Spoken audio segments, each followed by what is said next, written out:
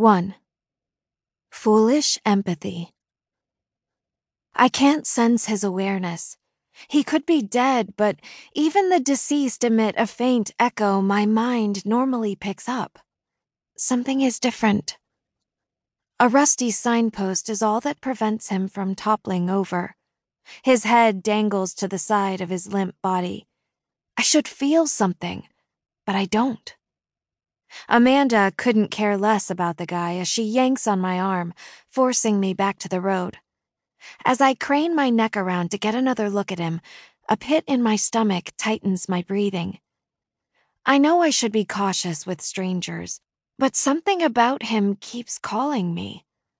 Amanda always focuses on keeping my ability a secret over everything else, but her concern isn't reaching me.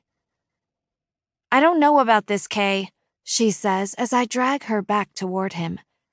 This isn't our problem. We can't stop now. It's getting dark and we need to get to Bullhead.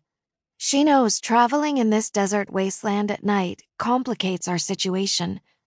There's something about the darkness that brings out the worst in desperate people. I know, but what if he's alive? Something's not right with my ability. I bite my lower lip, thinking of what to do next. If he's alive and we leave him? Beyond the cracked and crumbling highway, I track a tumbleweed moving through the lifeless expanse. We should be moving on. Ignoring my doubts, I lean in to check for a pulse. Amanda groans and rolls her eyes. My fingers swipe across the stubble of his neck, searching for signs of life. The slow rhythm of his heartbeat pulses beneath his skin. Oh, crap. I bite down harder. He's definitely alive. That's not possible, Amanda says. Knowing my unique skill has never failed to give us a heads up. Now what? Grab his legs, I say. I swear, times like this, you really show your age. I can't stand when she says that.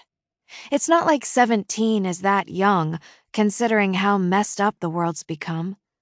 She means well and her heart's in the right place, but just because she's older than me doesn't mean I can't think for myself. Despite Amanda's hesitation, we drag his lean but heavy body off the road.